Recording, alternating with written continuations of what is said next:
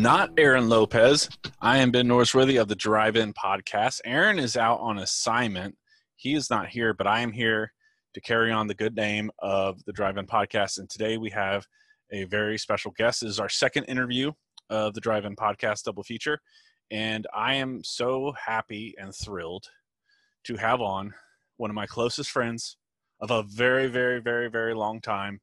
I believe spanning all the way back to elementary school through thick and thin, is Chaney Morrow, actor,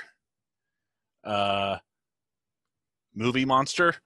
We're going to get into all that, but Chaney, thank you for coming on to the Drive-In Double Feature Podcast. Oh, man, you're very welcome, Ben. It's a pleasure to be here, man. Oh, no problem, no problem. So first off, how have you been? Oh, man, about as good as 2020 can be to you.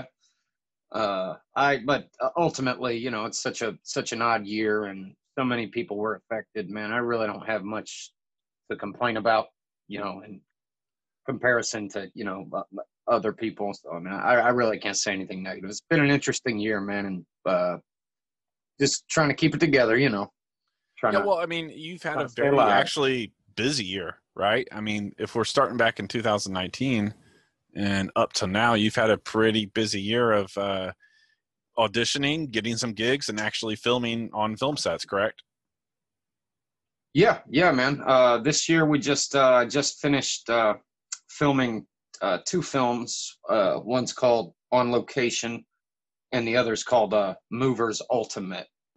And but through the guidelines of the Screen Actors Guild, COVID regulations and stuff,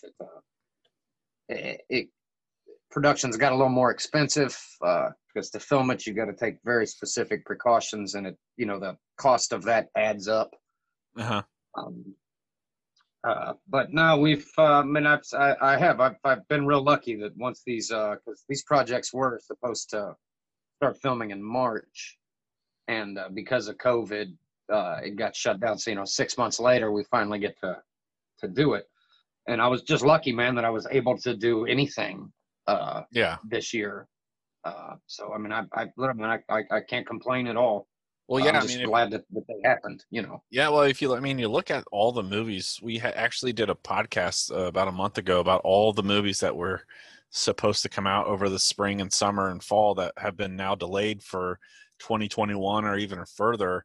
It's amazing how many movies that film we're missing out on because of COVID. And there was just an announcement the other day, all the Regal cinemas are shutting down their theaters. I did not know that, really. Yeah, they just announced that they are shutting down all their theaters till further notice, which, again, there's tons of stuff out there if you have streaming services, right? Yeah. But I was just talking to Devin about it the other day. We want to go to the theater and see a film. We miss going to a movie theater and grabbing popcorn. Me too, man. No, yeah, me too. It's been so long. It's crappy, to not be able to do it. But we are just now able to record this episode with you because you just got back from filming on location. You just literally got back town like the first week of October, correct? Yes, sir. Yes, sir. How bad did your family miss you? Well, we would film, Monday through Fridays, and since it was just in,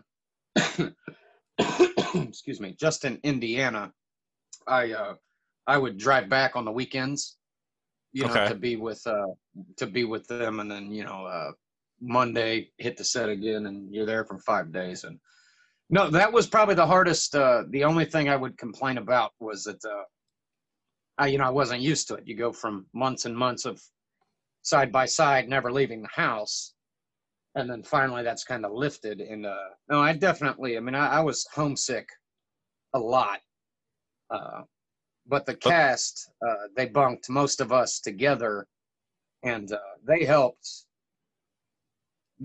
ease the pain of it, because the cast itself, they were all so great, and it was a wonderful time. But I did kind of I was missing Shannon and my kids. But I would come back for the weekends.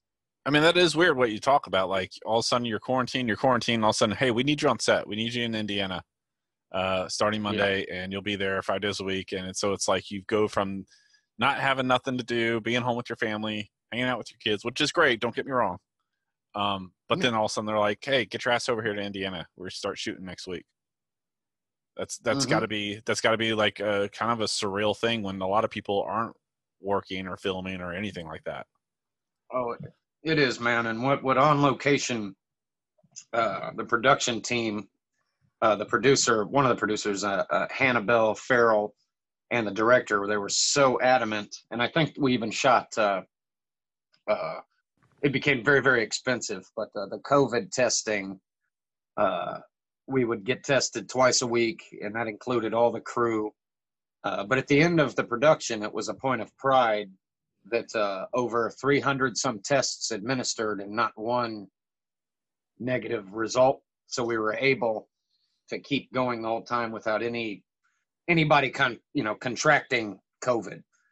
That's great. They were very happy about that. That stuff got really, really expensive. And I think that was an issue why a lot of films were put off from filming, is because the COVID regulations were very high, very strict, and they're very costly. Mm-hmm. That many tests, and but then I got my brain picked at twice a week, and so did everybody else, and we got lucky, man. Like, everybody really took it seriously, and even to the point to where it was kind of irritating. You just got to keep in mind, like, hey, it's for the safety of everyone. Yeah. I don't think not too many people are going to blame you for being irritated by it, but you're right, it is for the safety. Exactly. So let's start. So you and I have a long history. We've been friends for a very, very, very long time. We've done theater together. We've lived together. There's not a lot that we haven't done together as friends. Very true.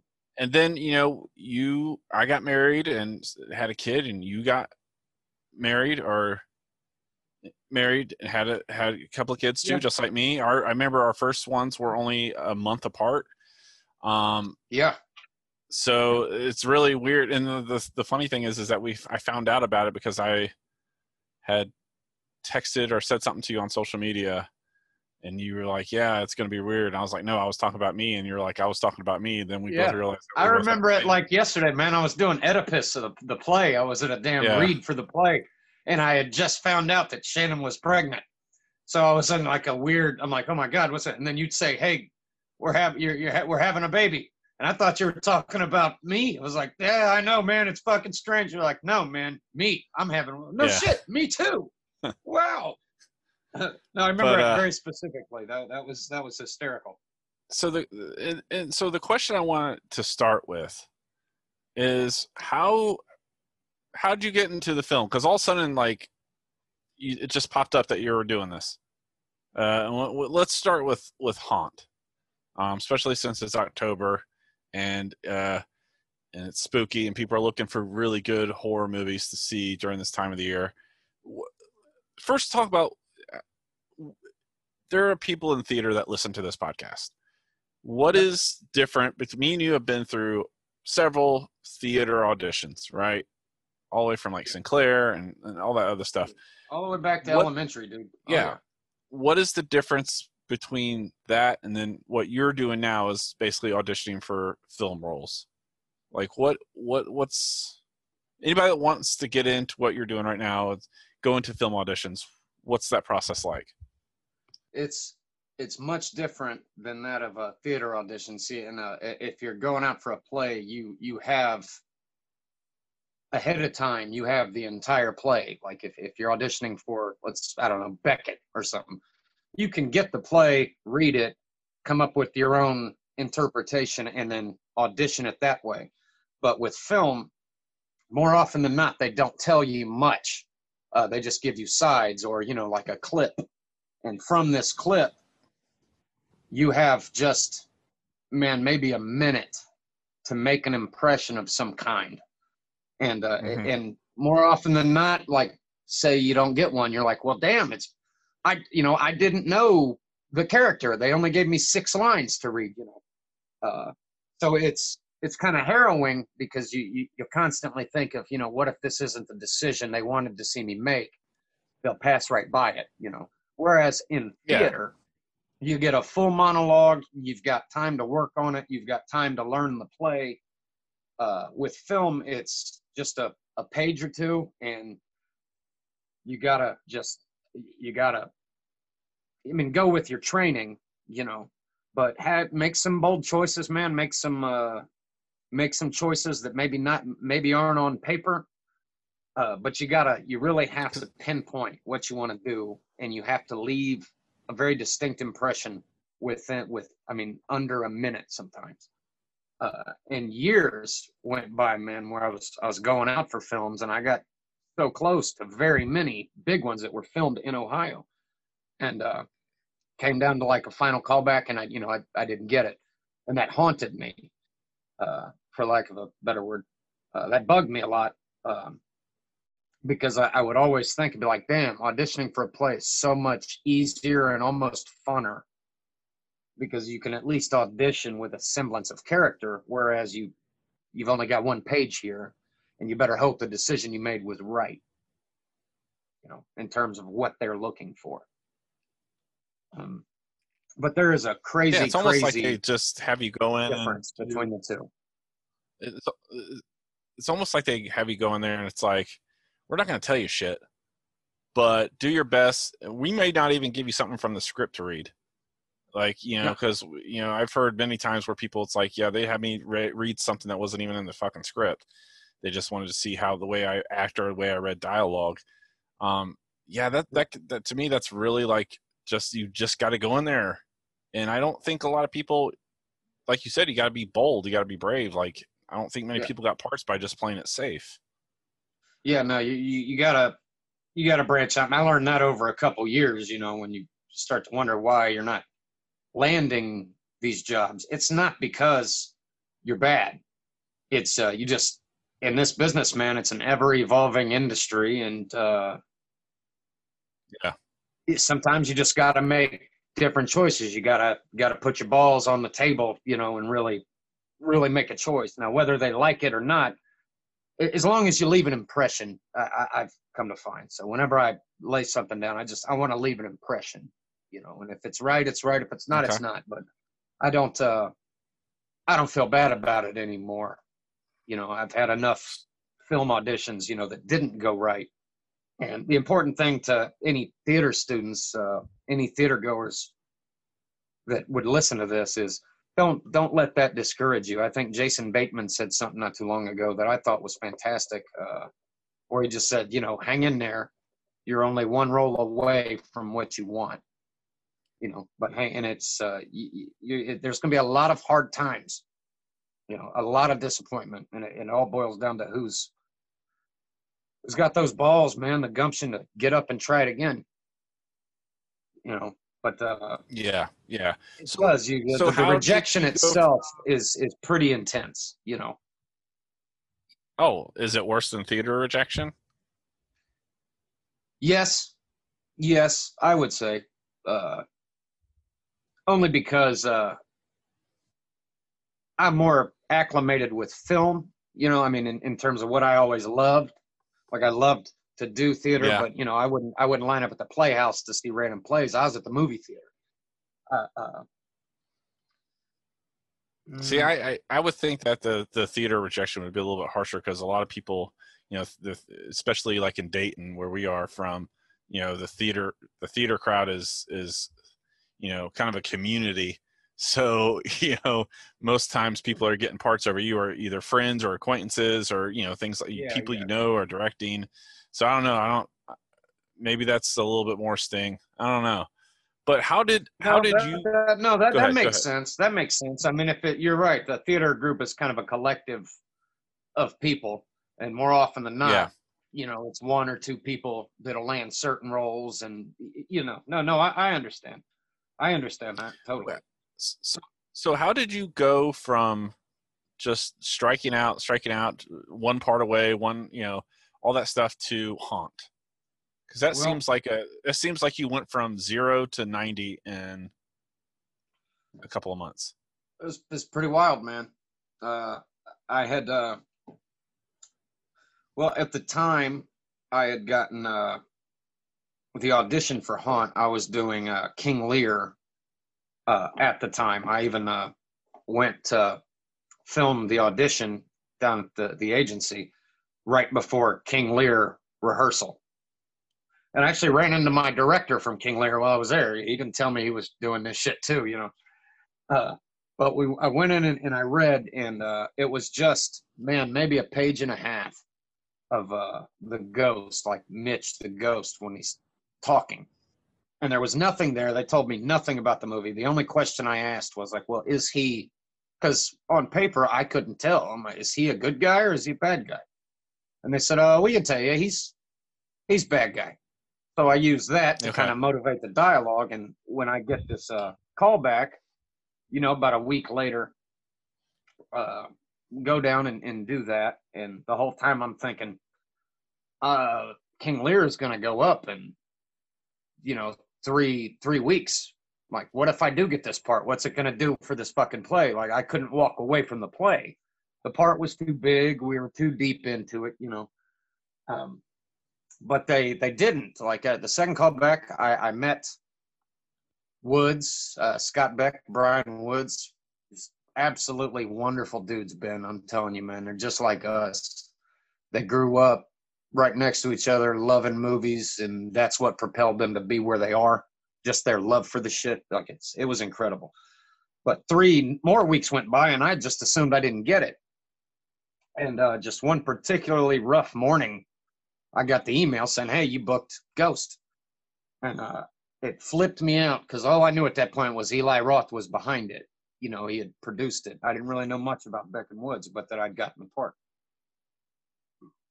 And if you showed know up, that you know, for a Eli costume Roth is fitting behind and it, shit. it's going to be a good horror movie, right? I mean, the guy knows horror movies, right? So you know that there's like legitimacy to the project. Yes, I knew if there was something he found value in and he gave, you know, he produced with the, you know, a few $1 million, then yes, he believed in it. And man, I tell you, the feeling just from the first night on set, like everybody kind of had an idea or a feeling, like a vibe that was going around that this could be special. You know, the costume lady, Robin Field, she had said that. My makeup person, Jody Morgan Byrne, she said it, and me and me and all the actors really, like, I didn't give them a choice, man. I said, I want to be y'all's friend, and I'm going to do, I'm going to make it happen, you know, like, we're not going to be outsiders here. Like, this is my first movie, and, you know, coming from a theater background, you're used to spending a full month with people before you start the work, before you really do the work. There are some theater getting used to. Yeah, that takes some getting used to. There are some theater casts that we became thick as thieves. Like when we did the front page together, me, you, Mike, we were thick as thieves. Exactly. You know, so and again, you're right. It's such a beautiful experience, man. Yeah. And it feels good to have people around that are sharing that same experience, and that it means as much to them as it does to you. You know, the shit just feels really good, and I think it helps any production. Yeah. So for people that haven't seen it, Haunt is the synopsis is teenage or college students go out looking for a good time. Is it Halloween night? I forget. Is it Halloween night? Yes, Halloween. I believe it's Halloween night, as it always is when you're out looking for a good time. And they happen upon a haunted house type warehouse, and things look a little creepy, things look a little spooky, and they go in, and then very soon they realize that they're actually not in a haunted house, but more of a house of torture and horror and pain. And one by one, as they work their way through a very elaborate, I was like, wow, this is a really elaborate maze that they got going on here. It's not like just walking in and killing them. There's almost like a Saw aspect to it. Yeah, man. And you know, they built that whole damn thing. They get that killed. Whole thing was built. That was a whole set. Yeah, man, they built it. Wow. They built the whole damn thing. It was incredible. That was a lot of detail. Yeah. Yeah, I mean, I was blown away my damn self, on. As the story goes on, we are introduced to the people that are hosting this House of Horrors, And one of the characters that we see quite a bit is your character, the Ghost. First off, I want to say I loved the costume. To me, it was simple, yet very startling. Cool. Thank you, man. Thank you. Yeah. So you had that was you the whole time, correct? Yes, sir. So when I don't want to spoil it for anybody. I mean, it's been out for a while now. So do you know where it's streaming right now? Yes, sir. It's on Shudder, and Okay. you can find it on Vudu or Amazon or Apple, I believe. Okay. I'm subscribed to Shudder, you know, so Yeah. that's where I kind of have it. I have a hard copy and shit. But there So is a Blu-ray edition being released on the 22nd of this month. okay. And it might even perhaps be re-released into theaters. I'm not sure. If I they mean, I doubt it at this point. yeah, I Uh, was gonna say if they ever but open back up. yeah, man, like it did really, really good, man. It developed a pretty wide fan base, like overseas especially. And it's the thing with horror movies now. It's like in the 80s, you know, we loved our survivor girls. We loved Yeah. our survivors, period. You know, movies nowadays, they just want to take everybody out. You know, Yeah. it's like this thing they've come like, no one lives. I'm like, no, I kind of miss having like my Jenny from Friday the 13th, my Tommy Jarvis's, Yeah. my Nancy's, I my will. I will. Alice's. You know, I always like that shit. I will argue with you though that I am a fan of not everything necessarily being wrapped up in a tight, nice little bow. Like if this shit ends with the killer walking away and it's like in The Strangers, like I'm okay with that because I assume shit like that happens in real life, you know. Whereas Devin, she likes it's everything, the realistic. story to come in. It's realistic, Yeah. absolutely. You know, but So, I always miss my did survivor. you had prosthetic makeup on, correct? Yeah. Something happened to your character, disfigured, burned. Can you talk about that a little bit? Because at some point your mask is ripped off, or you take the mask off, and we see they shot it real quick, and I can see some of your deformed facial features. Can you talk about that a little bit? I always thought that I remember when they put it on, I said that I looked like a haunted butthole. Like It did Mason have butthole Verger in aspects to it. Hannibal. Yeah, like he looked like Mason Verger, like Gary Oldman in Hannibal. But no, they're these killers from, you know, what they had their bodies modified, like the devil, for instance, with the cool shit he had on his face. Those were man-made, you know, additions to his face. The story I kind of came up with Ghost because he wasn't like the clown, he wasn't like the devil. Is that perhaps, and not to spoil anything for those that haven't seen it, but perhaps there was, you know, these guys do this regularly, like it's their yearly thing. And of course, the plan at the end of every haunt is to burn it down. I had played it as he was a burn victim, and he narrowly escaped, like a previous haunt. You know, but there's also, you know, God willing, if there's a sequel, there's, you know, a million ways we could work around that. You know, it was just in terms of the makeup, I honestly wasn't sure what the hell I would look like until it was done, and then it became just about being able to speak in the makeup and perform, you know, without because it was very heavy, and you know, it's 2.5 hours of makeup. At that point, it's just like, you're like, okay, it's on, we're gonna go shoot. I'm like, well, shit, I haven't figured it out yet, you know. But I guess ultimately it was just awesome, and I had the freedom to kind of develop my own backstory. You know, they said, hey man, we trust your instinct. Awesome. Let's see what's coming with it. And I think that's where me, Beck, and Woods, I think we really linked up there, because I promise, man, from audition 2 with them, that's basically what you see in the movie. You know, like my initial Okay. instinct for it was exactly what they had in mind. And I played with it a little, but I ultimately kind of left it the way it was upon instinct. And Okay. yeah, fuck, Yeah. man, we've seen how many horror movies we watched together growing up. You know what I mean? Like a A horror flick lot. was like candy to me, man. It was Yeah. like candy. Well, I'm like, you this kind is of this is this is great. yeah. Well, you kind of hit on something I wanted to move on to talk about was, we have the greats like Kane Hodder and Robert Englund and all these people that are able to act through layers and layers of makeup and costumes and things like that. Well, you talked a little bit about how working on your speech and you not only did you have prosthetics on your face, but then you also had a mask on. How does someone portray the evil that you're portraying with all that shit on? Like, I mean, it's got to be it's probably something you got to like stare at in the mirror and do. Right. It was an old. It just boiled down to theater, man. That's when theater really kicked in. Because I was terrified at first. Like I felt some relief. I'm like, okay, better. At least my face won't be seen. And I'm like, Yeah. wait, I want my fucking face to be seen. What's going on? But you realize that yes, I'm going to be in this megapole time. You go right back to theater, man. You go back to body and movement. You use your body, and as far as the speech, it was just speaking through prosthetic or the mask. You don't want to overdo anything, but you don't want to undersell it either. You got to find a good medium that's believable.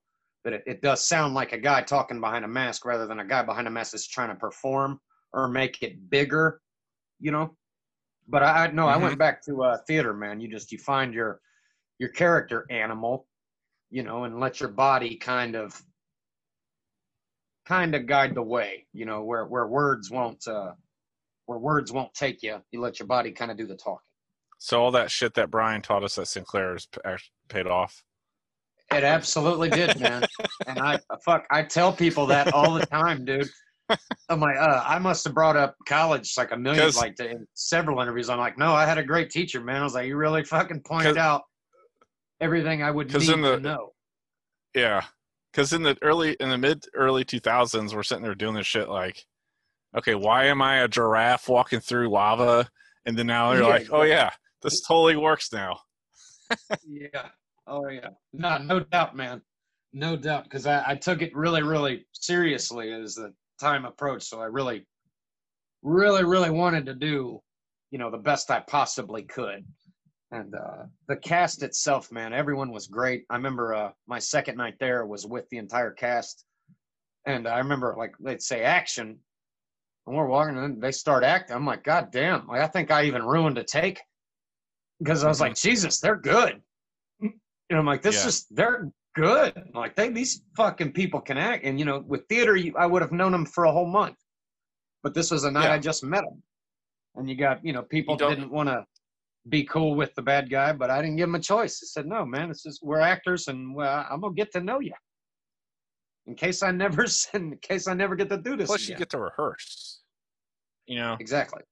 You get a lot of time to rehearse with people in theater, and you get to really, you know them, you know their cadence, you know how they're going to say something or do something, and so it becomes very familiar, almost like some point to a point lazy. Whereas if you're probably doing a film, you really got to be on your feet. Yes, absolutely. Yeah, that's one thing, boy. You got to really be ready for anything. So when everything was said and done with Haunt, how did you feel about it? Like, were you pleased? Were you happy with the end product? Were you?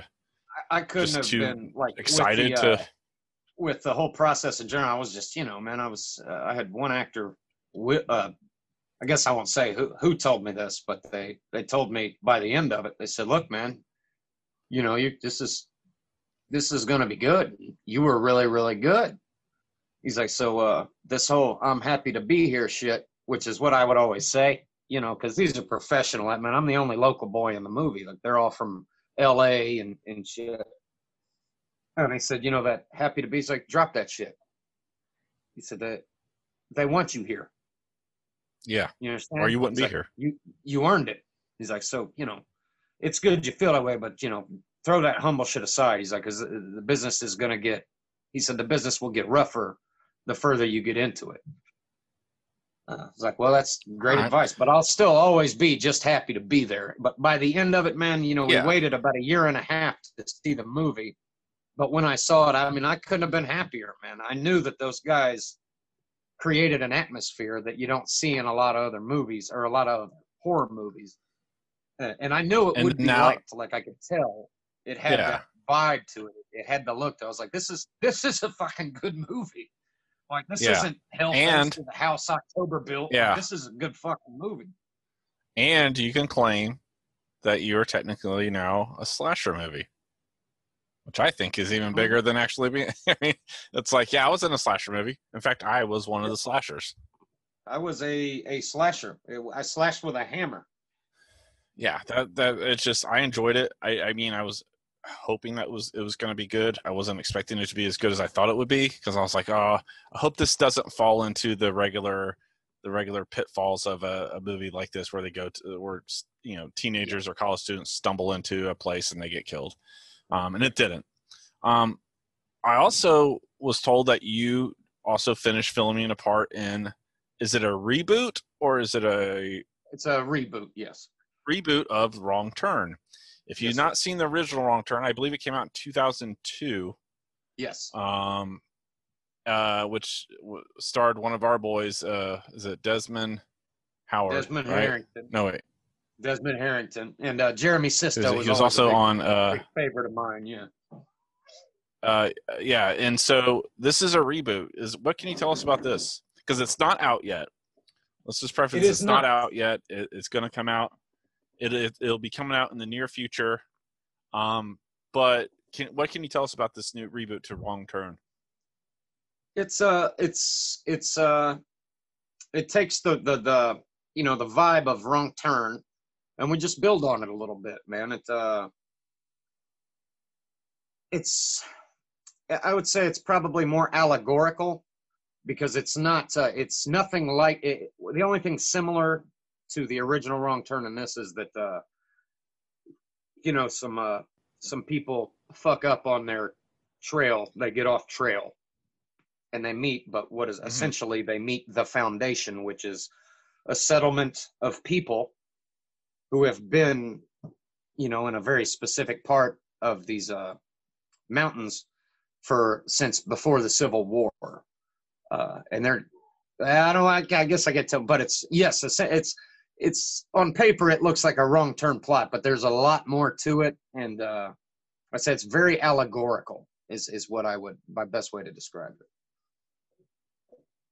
It's more about ideas. It's not about the gore or the kills. It's about ideas and differences in the ideas of, the way one should live life, like the shit that's important and what is not. So not to insult you, but I assume you're playing one of the inbred hillbillies that are in the hills. I'm perhaps, yes. Okay. And can we credit this to how you did on Haunt? Yeah. Well, the guy that played the devil, Damien Maffei, has since become, a very dear friend. He's a great guy. But the producer, co-producer of Haunt, was working on Wrong Turn, and I was in Fort Lauderdale at the premiere of Haunt when I got this email. And before, Damien had already talked to me. He said, there's a big movie coming in through there. And I told John Wagner, one of the producers, he's like, I told him about you, and I told him to, remember you. So, well, that's sweet. And I get this email in Fort Lauderdale as an audition that I need to send in, like, immediately. Because I would miss it. I'm in Fort Lauderdale. I can't go record it at the agency. So in the hotel, just kind of on a dime, I read these lines, and I go through hell trying to get the thing sent, because it's such a pain in the ass to send a file longer than 30 seconds or whatever. And got the call back maybe about a week later. When I was back in town, I went and met with Mike Nelson. I read for him there, and he hired me on the spot. Mike P. Nelson, the director of The Domestics, which is an underrated, excellent film in itself, and he did a wonderful job on this flick, man. Especially with, I mean, it was the biggest budgeted, like wide-scaled thing I'd been a part of. So there were a million fucking working parts, and to see this guy, you know, Mike just tearing it up, man. He kept everybody in the same boat. We all steered in the right direction. There were no bad days. I had no bad days on either of those films. They were all just fucking great. And come on, man, I get to sit there and chill with Matthew Modine, just talking, and Bill Sage. Like, it's the greatest thing ever. Like, I would have done it for free. And again, you're just be there. And you're just happy to be there, right? I mean, this exactly, yeah. Well, I mean, I grew up watching these guys, and to know that they're in the same movie and we're on the same set, you know, the fanboy in me took over. Yeah. So I'd say, Modine, hey, Modine, million questions, man. He was great, by the way. He was a very, very sweet guy. So that's in the works, right? That's coming. That's going to definitely be coming out in the near future. Oh yeah, it's gonna open the year pretty strong, I think. Okay. Next year. Hopefully, do you think streaming release? Theater release if the theaters are open? Everything seems to be going streaming right now. I know. It is what it is, you know. God knows I would never want to not go see movies in a theater, you know, but I don't know. I mean, I hope not, you know, but as long as people see it, I mean, that's all I can ask for. As long as I see it, because I really think it's special. I think this one could be really good. Because The First Wrong Turn is fucking classic. Now, yeah, it's really good. The other ones, The first one. The other one, you know, come on. Part really 2 is fun. Part 2 is really fun, but the rest, you know, kind of boobs and death. That's all it is. So you just got done filming a movie called On Location, which reading the synopsis and reading some of the stuff that you've been posting on social media and the director that's been posting on social media, it seems like a movie that you and I would have made back in the day. Just reading the synopsis of it, I'm like, no, did we not make this when we were younger? When we were filming it. You know, it occurred to me when we were filming it. I'm like, damn, this is something me and Ben would have done. Yeah, close that door, baby. Close that door, Rose. It would Sorry, baby. Hey, buddy. Sorry, man. Mwah. Of course. Aaron will edit this out when he gets this file clip. Sorry, kids running around. No worries. So what's the premise of this? Because correct me if I'm wrong, and again, if this goes into something you can't talk about, let me know. But I think you're actually playing not a bad guy. Yeah, man. Yeah. Well, originally, when they cast this bad boy, Damien Maffei, the guy I was just talking about, like you remember how back in the day, like Sinclair days, we used to call you like the Godfather? Because you just show up with shit, like you give people couches and furnish their houses and shit. Like, you know, or like they'd be like, damn, Ben's kind of like a Godfather. Just shows up and fixes a problem. Well, that's kind of what Damien was in this. He assembled this cast. Me, L.C. Holt from You're Next, a fucking great movie. Hannah Fearman, who's just absolutely delightful, from VHS. He basically cast this movie for the director. He said, man, I think these people would be great in this and this. And originally it was me, Damien, and LC, and this would have been the Strangers killer, the Haunt killer, and the Your Next killer all in one frame as good guys. So loved that fucking idea. As chips kind of fell where they fell, you know, COVID and whatnot, Damien had to back out, and he ended up doing kind of a cameo role and took a producer credit. So his part was turned into a female. But the overall premise is 6 friends, well, 2 people that have several friends. They start a business giving tours to famous horror film locations. For example, like the Abaddon Hotel and Hell House, or the Ranch in Chainsaw Massacre, or Camp Nobi Bosco, which is Camp Crystal Lake, that kind of shit. And as it takes off, they go international with it, and internationally they visit a location where perhaps the terror is realistic and shit hits the fan, horror movie style. Mm-hmm. But yes, I can't say that I do. I play a good guy in this one with no mask or anything, no makeup. So what is this something that we're seeing maybe in 2021, or as far as to see? I know as it's far probably as I know, April is what they want to have happen. They want to get it done, like they want it out next year, and I think they're able to do it.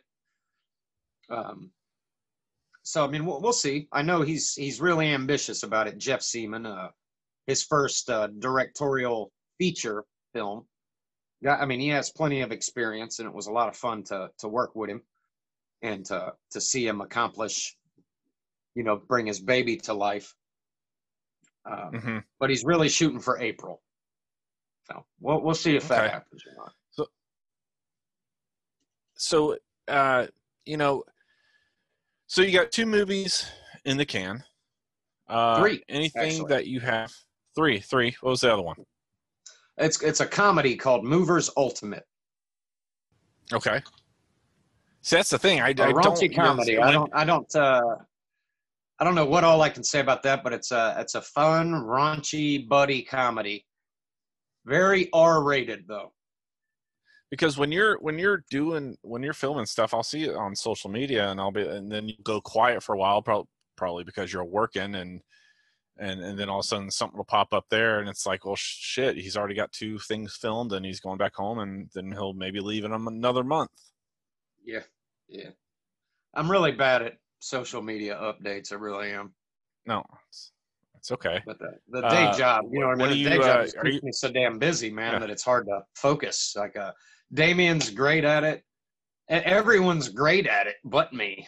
Like in terms of posting shit and promote, I'm so bad at it.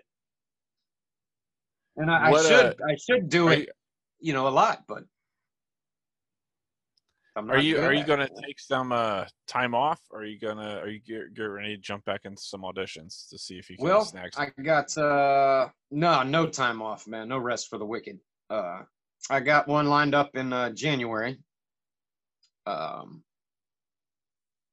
can't say too much about it because I think it's supposed to be like a surprise. Okay. Or something. But yeah, there's another, and it's all based on location. Like I got this after that, and there's a couple other things in the works, but I don't know the specifics of what time next year they'll be. Okay. But no, if I take any time off, it'll be from the day job forever, Yeah. That's the ultimate goal. You get one door open, and then you get another door open, all of a sudden more doors start opening. Rob Corddry? Yeah. Well, yeah. I think he's fucking fantastic. I love him. He said something great in an interview recently on the Dax Shepard podcast, actually. It's a really good one. He had grinded and grinded for years and years, and finally he got a door open. And as a result, another one opened, so on and so on. But they said, so what is it? It's just, you get lucky? He said, yes and no. You have to work to get yourself in a position to be lucky. Yeah. You see what I mean? Like you can't just expect, you have to work. Like luck isn't very random. It's not that random. You have to work hard to get yourself in a position where you can achieve, where if you achieve luck, then a door opens. But it's, if I had any message to send to your listeners, man, any theater students, is just got to put in that work, man. Put in that work and always be willing to compromise. It doesn't matter how strongly you feel about a character. At the end of the day, you're working for the director. So it's your job to take what is given and make it work, not take what is given and make it work for you. Okay. Yeah. I mean, Yeah, that whole thing of people just get lucky, that's kind of bullshit. Yeah, no, we There are a work lot of really things that hard to become lucky. Yeah. You know, you got to work really hard to become lucky. All And right. I mean, I swear, man, right before I got home, I was thinking of finally just hanging everything up. Like I didn't, thought I was thinking of hanging it up, and then that comes along, and then it's dry, and something else comes along, and then more and Yeah. more shit starts coming along, and And then you're busy. you want your work ethic to speak for itself. Yeah. That's Yeah. what you want. Is you want to just be known for doing a good job. At least then you're reliable, and that goes a long way in the business. I agree. Chaney, we're running out of time here, and I feel like me and you could talk for a couple of days. Oh yeah. I want to thank you for coming on and just giving us some of your time to talk about the ins and outs of making movies and auditioning and horror movies and being a bad guy and all that stuff. I really appreciate you coming on. It's my absolute pleasure, dude. It was great. Aaron and I usually at the end of the podcast talk about what we're watching on TV as a kind of a leeway. Is there anything you're currently watching on TV that you want to give a shout out to? Streaming yes, TV. Absolutely. One of the greatest show I've ever seen is called Patriot, and there's only 2 seasons of it because Amazon made a terrible decision and didn't renew it. But the best show I've ever seen is Patriot, and I've been rewatching it, and I'm just fascinated by it. I think it's just wonderful. Awesome. We have started The Haunting of Blythe Manor, which is the second season of House on Haunted Hill, which I will argue is one of the greatest TV shows ever made. It was Haunting. It's great, man. It's great. House on Haunted that was fantastic. Hill House was fantastic. Yeah. Very well done too. Very articulately done. Yeah. Very and polished. You don't see a lot of that nowadays. No, it's hard to find a good ghost story, man. Yeah. It's all about hack and slash now. So you find a good horror story with some atmosphere, it goes a long way. Yeah, I 100% agree. Next episode, when we come to you, will be the week of Halloween, and we have a special treat for you that week. We will have Aaron back, and we will also have his buddy Andreas as a guest host. And me, Aaron, and Andreas are going to have our first drive-in great debate, where we all three will come to the table with what we think is the greatest horror movie ever, and we will get in front of each other and make our cases to why our film is the greatest horror movie to ever exist. Chaney, would you like to get in and just throw in a film that you think is I know I'm kind of putting. Oh, I already know what the gold standard in horror is. It's The Thing by John Carpenter. But when you say that, people start getting into subgenres like, well, that's a creature feature, not a slasher. Or that's not I'm like, it's my preferred, what I think has absolutely everything that I want from a horror flick tenfold. Yeah. I think what we're going to do for the rules of this is just throw genres out the window. And so whatever you want to bring to the table. And I think The Thing is a very good one. That's a strong candidate. Yeah. Yeah, man. But that's it. That's great. Chaney, thank you once again for coming on to the Drive-In Double Feature. Pleasure, Guy, next time we'll be seeing you, and hopefully Aaron will be back from assignment. And I got nothing else. Have a safe drive home.